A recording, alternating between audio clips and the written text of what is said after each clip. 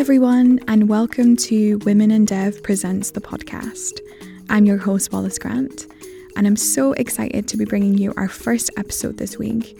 So thank you so much for tuning in, and just a quick reminder to hit subscribe on any of the places that you get podcasts so you won't miss out on any episodes in the future. Before we get into our amazing interview with Kavita Ramdas this month, I wanted to touch on some of the biggest international development stories. And just so you know, we're recording this at the end of August, and unsurprisingly, the news that has dominated many of us in the sector is the Taliban's takeover of Afghanistan and the fallout from this. Now, I can predict what's going to happen in a month's time, and I definitely don't want to. And I want to start off by saying that we want to show solidarity with the Afghan people, particularly our Afghan sisters, who are going to bear the brunt of whatever happens next. I think a really interesting topic or narrative that has re-emerged since the takeover of the Taliban in Afghanistan is this push by Western narratives to frame helping those in Afghanistan, particularly women, as a feminist cause. So going in to liberate or democratize Afghanistan to help the women who live there. Now, we know, and everyone knows, that the Taliban rule is detrimental and extremely dangerous for women's rights.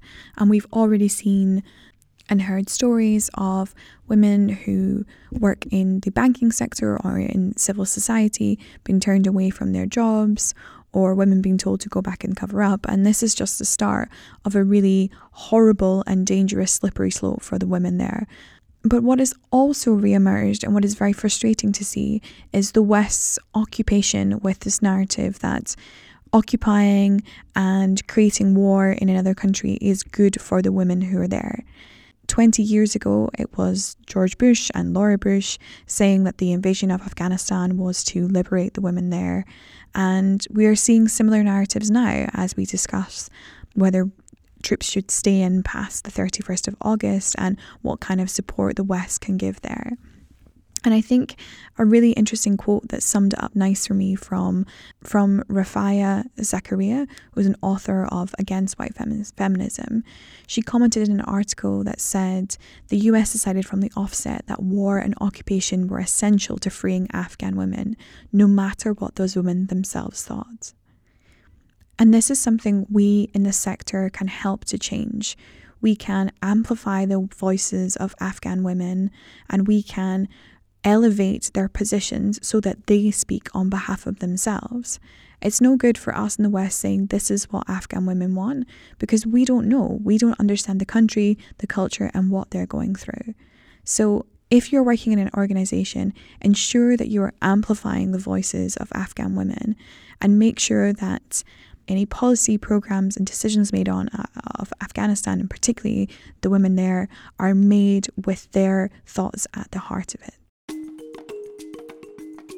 For this month's episode, we're looking at big international gender conferences and asking how can we create mechanisms so that the big PR moments of money pledged and commitments made do actually make a real difference, and grassroots organisations can actually hold these big funders and philanthropists to account when it comes to making change last. For the episode, I'm joined by the amazing Kavita Ramdas, who is the Director of Women's Rights Programmes at the Open Society Foundation. Kavita has an incredible career, having served as a strategy advisor for MADRA, an international women's organisation, and then serving as the second president and CEO of the Global Fund for Women. She speaks passionately about the need for understanding how these big conferences work, and talks about her experiences of going to Beijing back in the 90s and what it felt like to physically be in the room with those women from different countries who are experiencing the same thing as you. She talks about her hopes for the future and how young people inspire her to continue going, and how the new normal after COVID cannot look like the normal we had before. If you enjoy today's podcast or want to find out more about the Women in Dev Network, give us a follow on Twitter at WomenDev and for Instagram at WomenInDev. Enjoy the episode. Well, thank you so much for joining me, Kavita, and for our first podcast episode, which we're very excited about and very lucky to have you as one of our first guests. When we were thinking about kind of topics of what to talk about, many of us had just been in GEF planning, which I'm sure yourself and other people will have Mhm. been doing as well. And, you know, it's 26 years on from the Beijing platform, which I think is probably hailed as one of the most important global gatherings of gender, and with Hillary Clinton's kind of famous speech there. And this year we saw over 50,000 people coming together for the Generation Equality Forum. And we saw huge commitments to money, you know, 40 billion, sorry, and some really progressive statements and commitment from all kind of states and actors and private sector. Mhm. I think as we've kind of unwrapped it and as the kind of community starts to implement these kind of commitments, I think there's a kind of sense of, well, how good was it behind the kind of shiny exterior? Where is that money going to and who is it going to? Mhm. And how much were grassroots and kind of feminist organizations involved? And I Mhm. think for us, it sparked a conversation of, you know, do these big conferences work? And to an Mhm. extent, if they do, how can we make them more inclusive and guess more feminist and progressive Mhm. in the way that we do Mhm. them? So that's where we are today. So thank you again for joining us. So I think I'm going to start off by just saying, you know, you've had a career that spanned lots of different organizations, and I'm sure you've been to many of these kind of conferences. What is it like going to one of them if someone's never been, and what were your hopes in going to kind of GEF this year? I didn't actually go anywhere to GEF this year because it was, I mean, not physically, I participated, but Participated, yeah. but yeah, but um, I think I would say that first of all, one, it's a pleasure to be invited. Thank you for inviting me, and it's really wonderful to be a part of this. I do think that the role of these kinds of gatherings, and you began with saying 26 years ago, Beijing, and actually I was in Beijing as a um, Wow. 20 no 31-year-old or 32-year-old, and I was there in my capacity, working with the MacArthur Foundation, where I was working on issues of poverty and inequality in the United States, and Hmm. was fortunate to go with a delegation of 20 amazing Latina and Black activists from Chicago as Wow. part of the Ms. Foundation's delegation, um, uh, of women going to Beijing. And um, it was a very special occasion for many reasons. So I'm originally from India. My mother was part of the official Indian delegation, meaning the government delegation, and my Wow. younger sister, who's a veterinarian and an activist on food sovereignty and women's leadership at community level, Barefoot Veterinarians, was there in her capacity as a member of the non-governmental delegation Wow. from India. So, there was something very special about those gatherings in that time. And I think partly it was, and I think this is important for us to understand when I think it's easy to be cynical Yeah. about what these gatherings actually do. For so many women who were at Beijing, it was perhaps the first time that they had gotten on a plane. It was Wow. the Yeah. first time that they were representing their country, or their voice had been heard in a public space, or um, their critique of the way their governments were positioning women's rights, what they Yeah. said that they were doing, but what was actually being done. It was the first time a woman from Iran, completely covered in hijab, was meeting a young woman from Tajikistan who had grown up under Soviet occupation and had always thought that she could work and study and travel. It was an opportunity for the women who I had been working with in public housing in Chicago to meet people who were struggling with the same kinds of issues that they were, but in even more stressful circumstances. So I think that one very important part about, when we say, do they work? I think the question is, work towards what? Yeah. What is our intended outcome? What is it that we are looking for? And at a particular moment in particularly women's movements, in which for so long women have been silenced, invisibilized, made to not matter inside their societies, told that their opinions and that their positions and their understandings of the world are irrelevant. in that context, the power of these gatherings, whether it was the 1975 UN Conference on Women or whether it was the 1994 conference in Cairo on population and development, in which women said, look, it's got not to do with like whether we have access to contraception, it has to do with whether we have freedom as human Yeah. beings.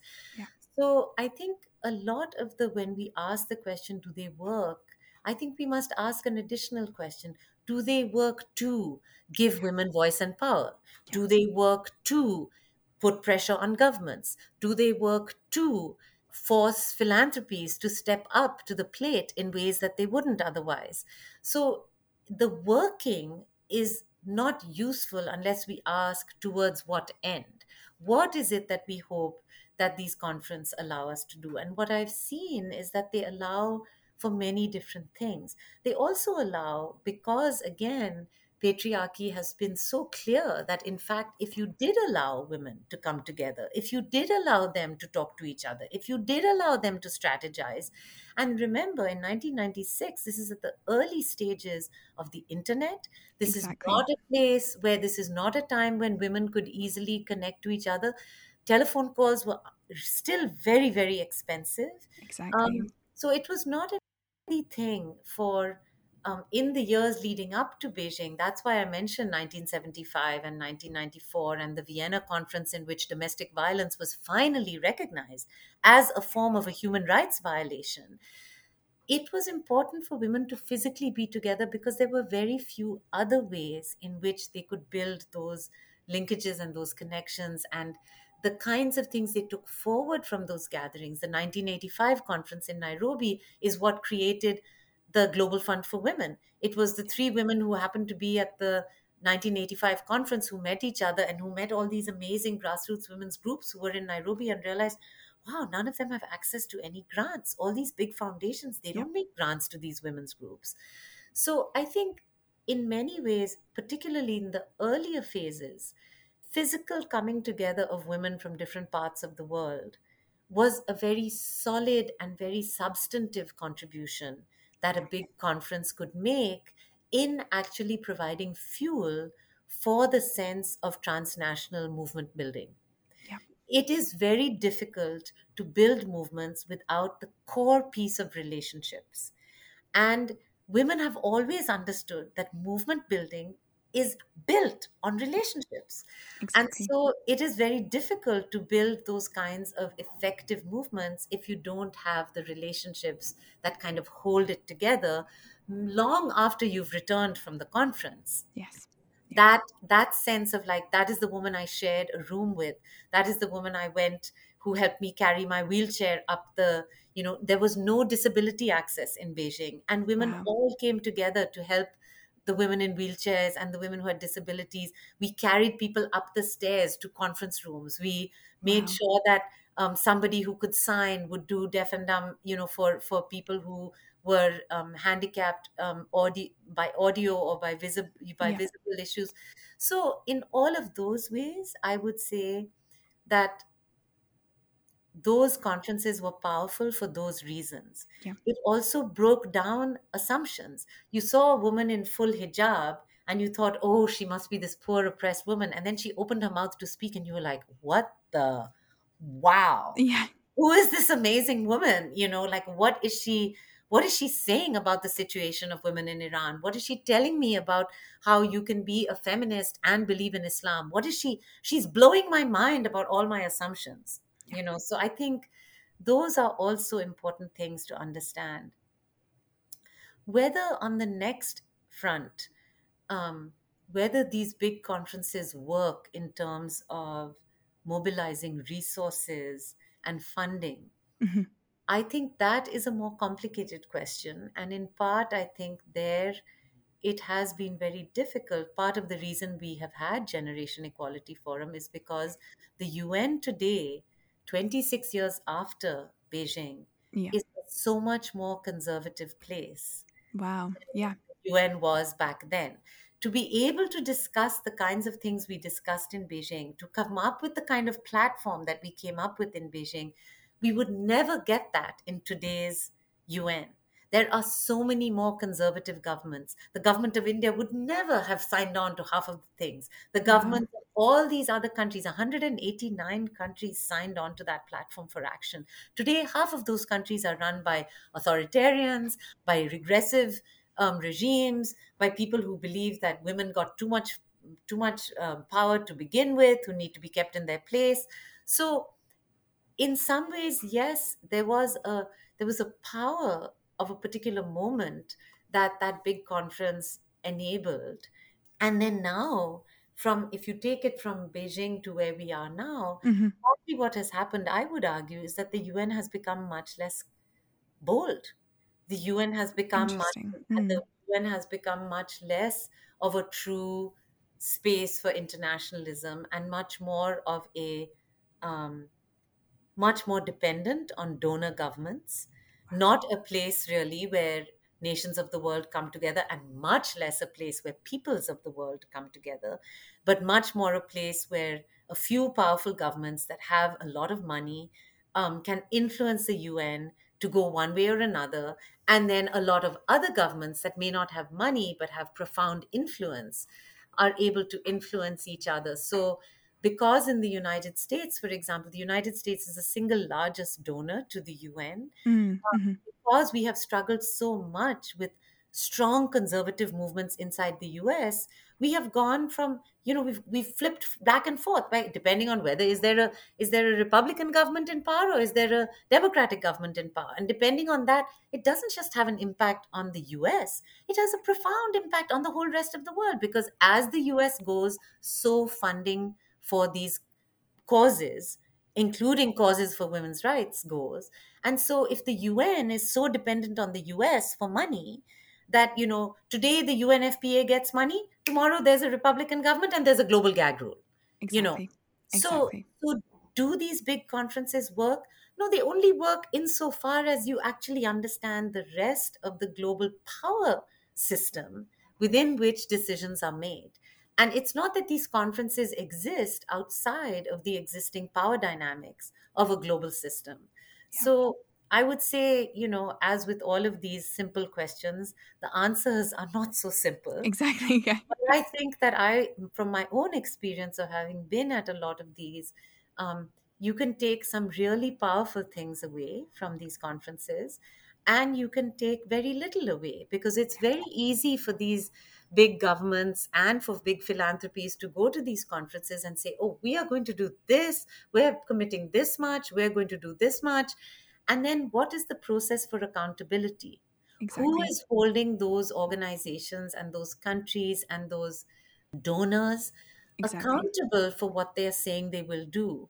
When the Open Society Foundation, where I work, says we're going to give $100 million towards supporting feminist movements, what potential does the rest of the world, and what potential do feminist organizations and feminist movements have to go back to the Open Society Foundation and say, that was fantastic. Yeah. Thank you. That's so exciting. Now, every year, will you tell us how you spent the money? How Yeah. much did you spend in 2021? How much did you spend in 2022? You said 100 million over 5 years. Yeah. What will that actually look like?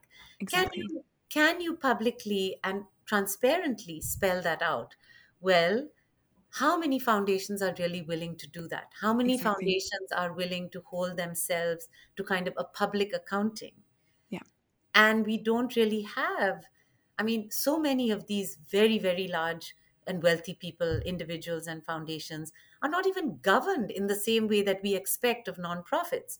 You have the Exactly. Gates Foundation governed by a three-person board of whom two people are married to each other, Yeah. Or you soon to know be divorced. or soon to be divorced. And Yeah. if can you imagine whether we would be willing to make a grant to a small nonprofit in which a husband and wife were married to each other, and there was their uncle on the board with them, and those were the three people? No, we would never make them a grant, because we would make them jump through 1,000 hoops to say, well, how do we know that we can? So before we give them $10,000, we would make them jump through all these hoops to prove that they really are a charity, that they're really doing good work, that Exactly. they're really. But here we are in billion-dollar foundations, Yeah. and there is absolutely no accountability. Nobody has Exactly. to force a public foundation, a private foundation in the United States, to reveal how they're structured, who they're structured, whether they have an LLC, whether they do it through, there's zero accountability. Yeah. And so I think that is where there's a little bit more accountability in terms of what we call bilateral donors Yeah. do, in Hmm. terms of, and that's because they're using taxpayer money. Yes. And so they have to actually account for that in different ways, and there is a way in which, you can hold them to account. But honestly, it's extremely difficult to get, and then you have all these private sector players, right? Yeah. Exxon Mobil saying, oh, we care so deeply about women and girls, meanwhile we're dumping oil into, Yes. the Arctic, or where. So, what is this greenwashing, is this pinkwashing, is this whitewashing? What does it mean when we say, oh, we're creating um, alliances with the private sector? If Yeah. Gucci and Chanel and, whatever, all these luxury brands are Yes. really wanting to support women's rights, and actually, what we've learned is that the whole system that we have right now, this capitalist system, do we really need like 75 Gucci bags? No, we actually really don't. We are living in a world where people can buy Gucci bags for, $8,000, and where kids don't have drinking water. Yeah. Or Like, the women who made them were not paid or the any sort women of who wage pay. made them were Yeah. not made, or were not paid decently, or was experiencing sexual harassment in the workplace, Exactly. or are not Exactly. allowed to unionize. Yes. you know Exactly. so I think, for me, I think that is the space where we still have a big gap, and that has very little to do with the format of a conference, and it has everything to do with the structures of both patriarchy and capitalism that currently exist in every country in the world and across the world, and make it very difficult then for women to be organizing, um, in that space. In that space. Yeah. Wow, lot to unpack. Thank you, and thanks so much for sharing. That you were there, and your mother and your sister were there. That I just what an incredible picture that is, and what an incredible moment it would be. And it's something I hadn't really thought about, and probably that's because I'm so used to the idea of connecting with people over. I can connect with a woman in India or connect with them across anywhere, but that physical kind of meeting and being and understanding each other on that kind of personal level. I guess to obviously turn it on its head with the Generation Equality Forum, we were in a space where we couldn't meet, right? And lots of people couldn't come in person for due to the pandemic. Do you think in some ways that the pandemic has opened up those because of the access? Obviously, it depends on people having access to internet or those kind of technologies. But do you think that it has opened up in some ways for people to be able to be involved that maybe couldn't be there in person? Absolutely. I mean, I think overall technology, although it has, of course, brought its own headaches and its own challenges, has been, as I think many of us hoped it would be, has been a very democratizing influence. I think that Yes. is why it's been so important for those of us who've been fighting for the internet to remain a free, an accessible space, rather than one that again is basically dominated by global capital. And what we are seeing is that profound space that in the beginning felt like this incredibly liberating democratic space is increasingly being controlled, right? Facebook controls it, Google controls it, all these different networks and these multi-million dollar companies are seeking to kind of limit what can be said, what cannot be said. Twitter decides whether Rahul Gandhi, the opposition leader in India, can even have a voice to say something Wow. Yeah. against Mr. Modi. But the same over here. At the point that finally they decided to take Trump off of Twitter, it was way too late, right? So, and again, how do we feel about that? How do we feel about the fact that media has now moved from a space where we argued that it was so critical for democracy to a space where actually there is less and less voice? And I think, for when I think about what the possibilities that the pandemic and frankly technology made possible for us as women's movements, but also as other movements. You talk to people in Tahrir Square Yeah. around the Arab Spring, and you know what a powerful medium the internet was for them. When I was in India in 2012, in December, when that horrible gang rape of the young woman on the Oh wow. bus Yeah. Mhm. happened, again, it was young people in India who mobilized using their cell phones and, ensured that there was so many protests out on the streets. And it wasn't just young women, it was women and men who were out on the streets. So I don't disparage technology, and I think that something like the GEF would not have been possible Yes. without the technology. And I think you're right. The fact that we can connect to someone sitting in Burkina Faso or sitting in India or sitting in is extraordinary and wonderful and powerful. But I do think that it is fundamentally different than being in that space with them together and Yes. seeing what their Yes. life is like and being able to experience it. And at the same time, I will say that I think we are learning, sadly, and with a lot of now hindsight, understanding that the amount of carbon that we've put into the earth, put into the atmosphere because of all our Yes. flying around the world.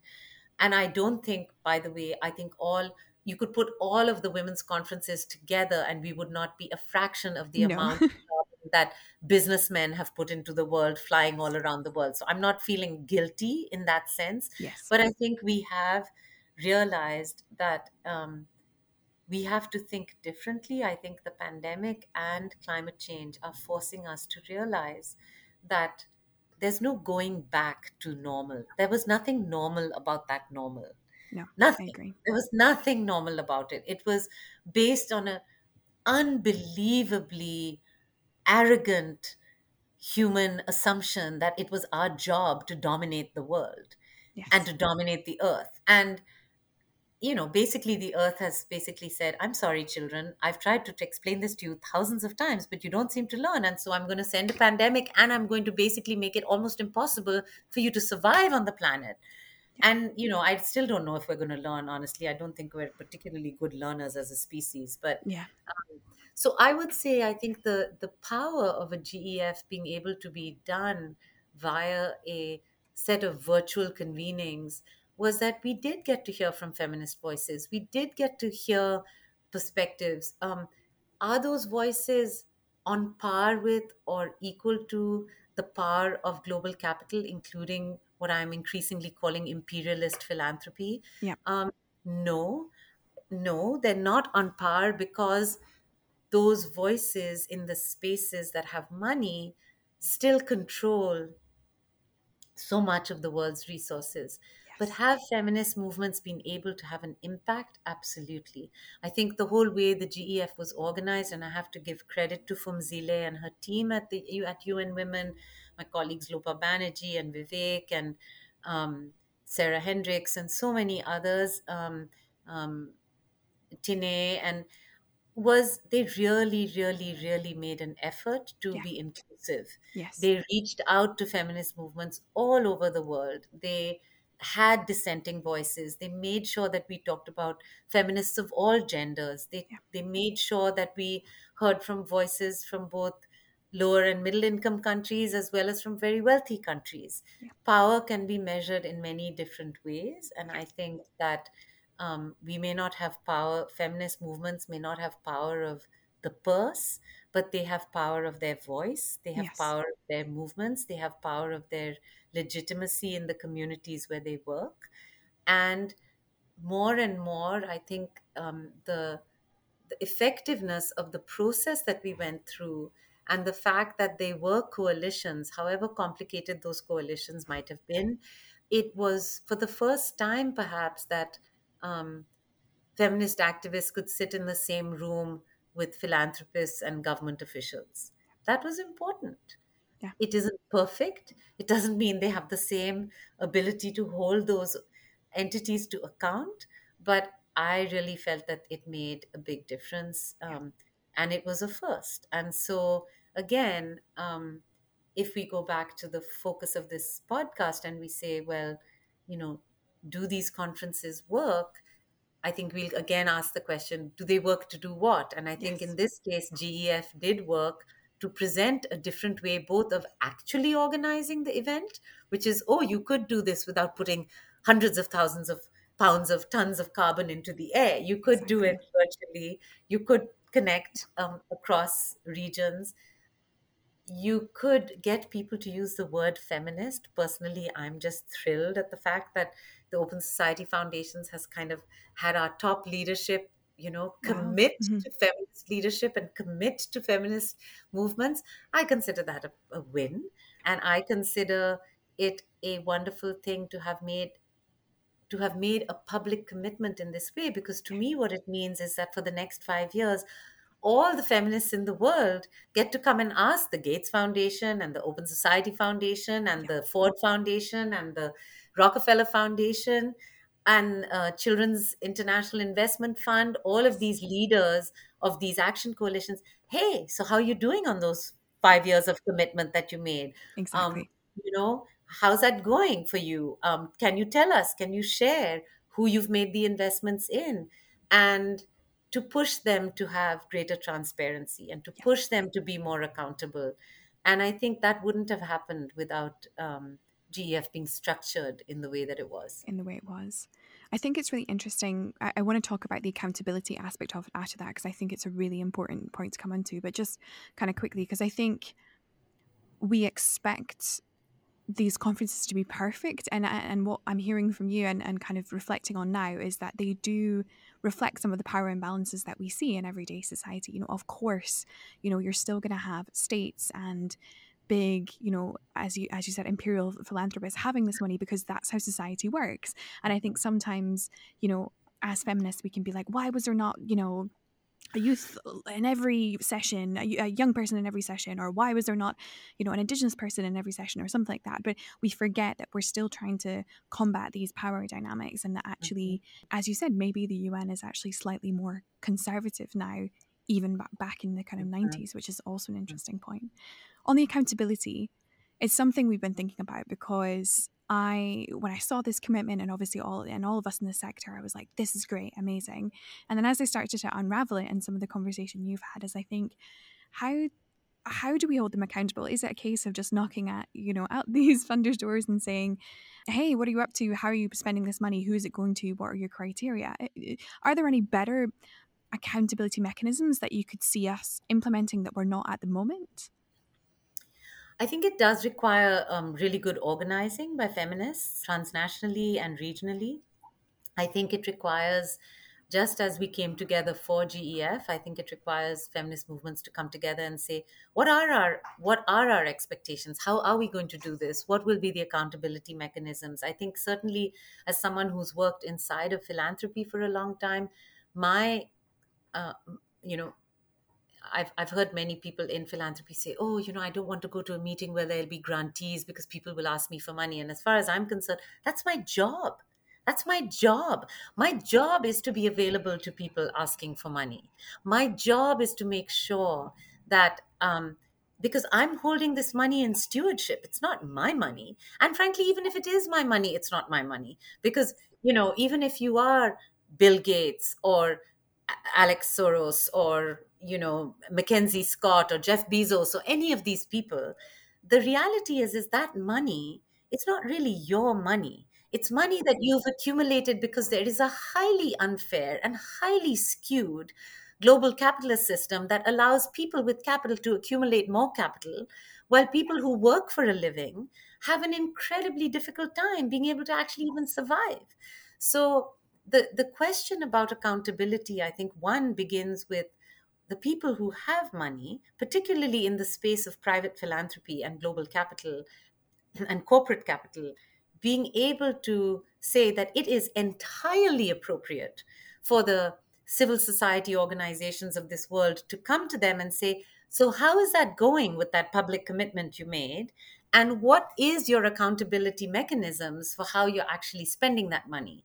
And we want to see that. We want to see that on your website. So, one thing I think feminist organizations could do is to ask all of the international philanthropies that committed to this to have a site on all of their websites, which is a shared site that they work on together, that actually does a recording that says, in 2021, this is how we spent this much of the GEF commitment that we made. In 2022, this is how we spent this much. In 2023, this is how we spent. So that people don't have to come and like claw at them to ask for a Freedom of Information Act to try and find out, but they actually hold it accountable. Same way, I think you go back to UN Women and you say, hey, UN Women, this was great that you brought us all together. That's awesome. And it's great, Secretary General Guterres, that you celebrated this GEF, and it's great, Deputy Secretary General Amina Mohammed, that you celebrated this. Now, what is the UN going to do to put up its accountability slides to say, here's what we have done, and here's what the government of France, Mr. Macron, had a host wonderful, lovely thing in Paris. Terrific. Thank you, Mr. Macron.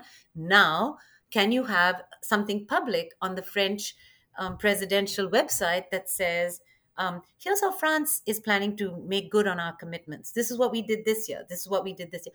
Don't make us go find this stuff. Share it and be proud that you're sharing it. Exactly. And don't when and if you end up not sharing it, or if the information is sketchy, to say the least, then don't get all defensive when we have, Amnesty International or Human Rights Watch or our feminist equivalents do a little digging to see, like, oh, that was interesting, actually, you said you were going to do this, actually, did you?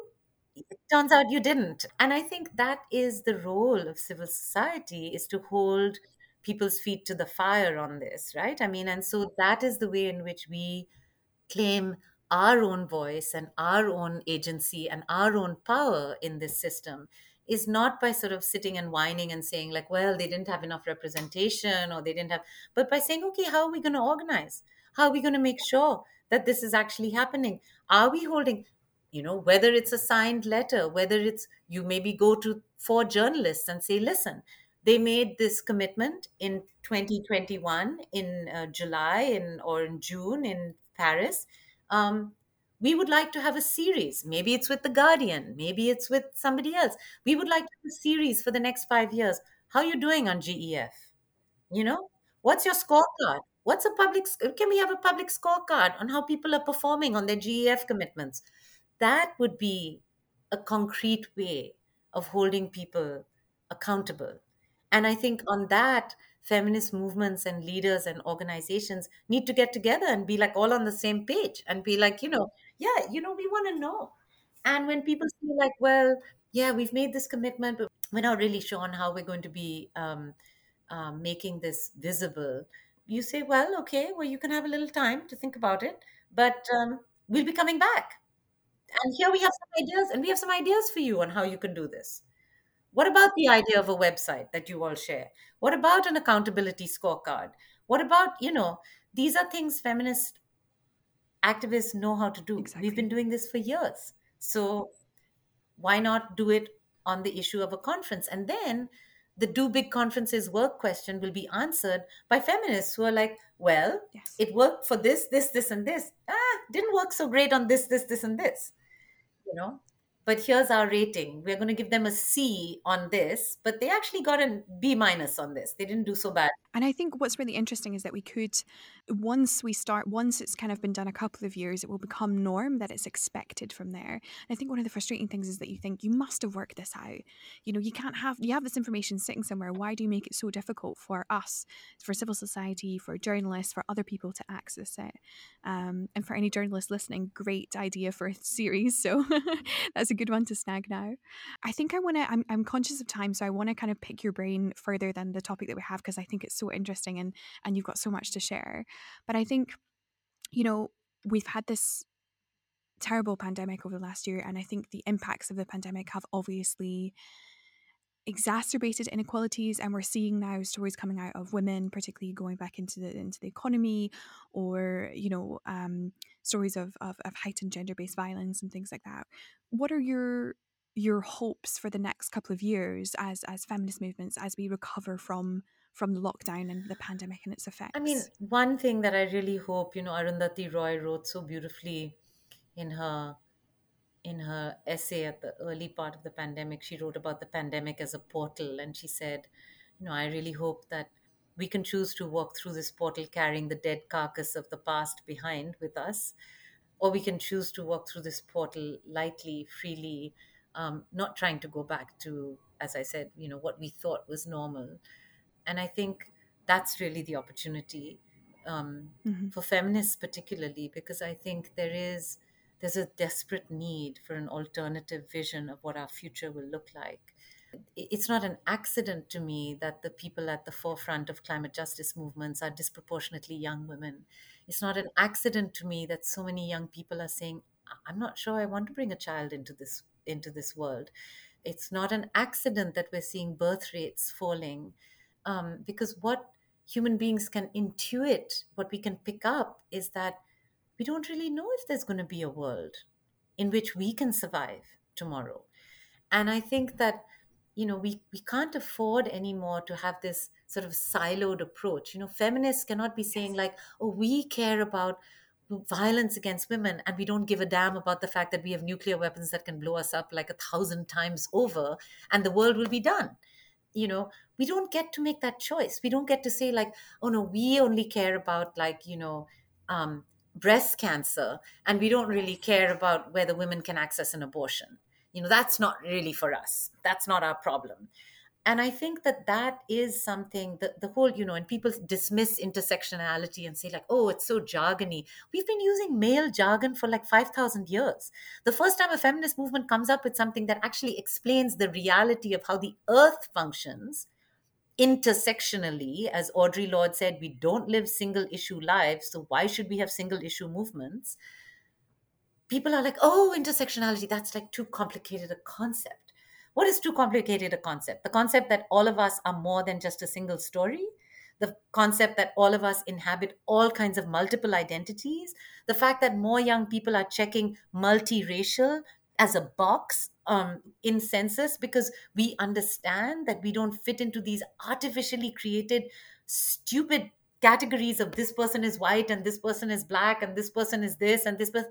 you know this is what a new feminist vision has to present to the world, right? And it cannot be, we need a new feminist vision on economics, we need a new feminist vision on ecology, we need a new feminist vision on how we organize as democracies, we need a new feminist vision for how we organize the world outside of national boundaries, because nation states are inadequate for us to address the kinds of challenges that we're facing today. I mean, if the pandemic and climate change have not taught us of the inadequacy of nation states, then we are truly dumber than I thought we were.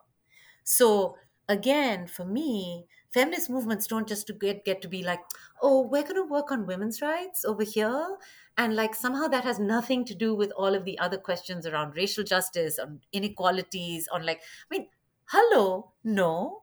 We have to work on all of those things together, and we are working on all of those things together. You think that we would have had a shot at being able to have a different president than President Trump if it hadn't been for Black women organizing in the United States? You are kidding me. You are kidding me. And you think Black women haven't been organizing around racial justice issues for the last, you know, God knows how many years? You think we would be having the problems in Haiti today if the United States had not systematically disempowered the United States, France, all of Europe, systematically disempowered the people of Haiti for over 400 years because they were so threatened by the first slave rebellion in the world? No, these things are connected to each other. And if we want a different world, if we want to walk through that portal, if we want the internet to be a democratic, open, free space, then we have to fight the kind of control that like 8 men in the world control more than 50% of the rest of the world. I mean, what kind of world is that?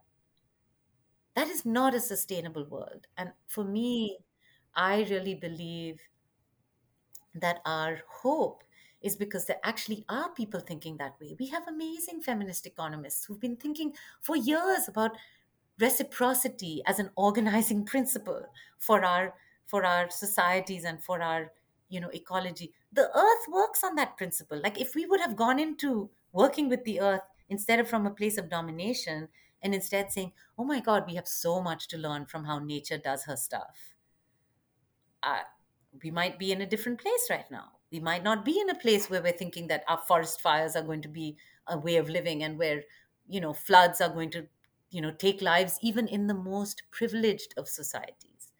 So that's my hope for the future. I think there is hope, because I mean, to me, every time I see Greta Thunberg, who I've been watching now turn from a 16-year-old into a whatever 18-year-old, there is hope. These are not all the Black Lives Matters protests in the US this last summer in 2020 were organized by high school students. High school students. It was brilliant. It was brilliant. I know. So I know. I'm not unhopeful because I think there's like amazing activism.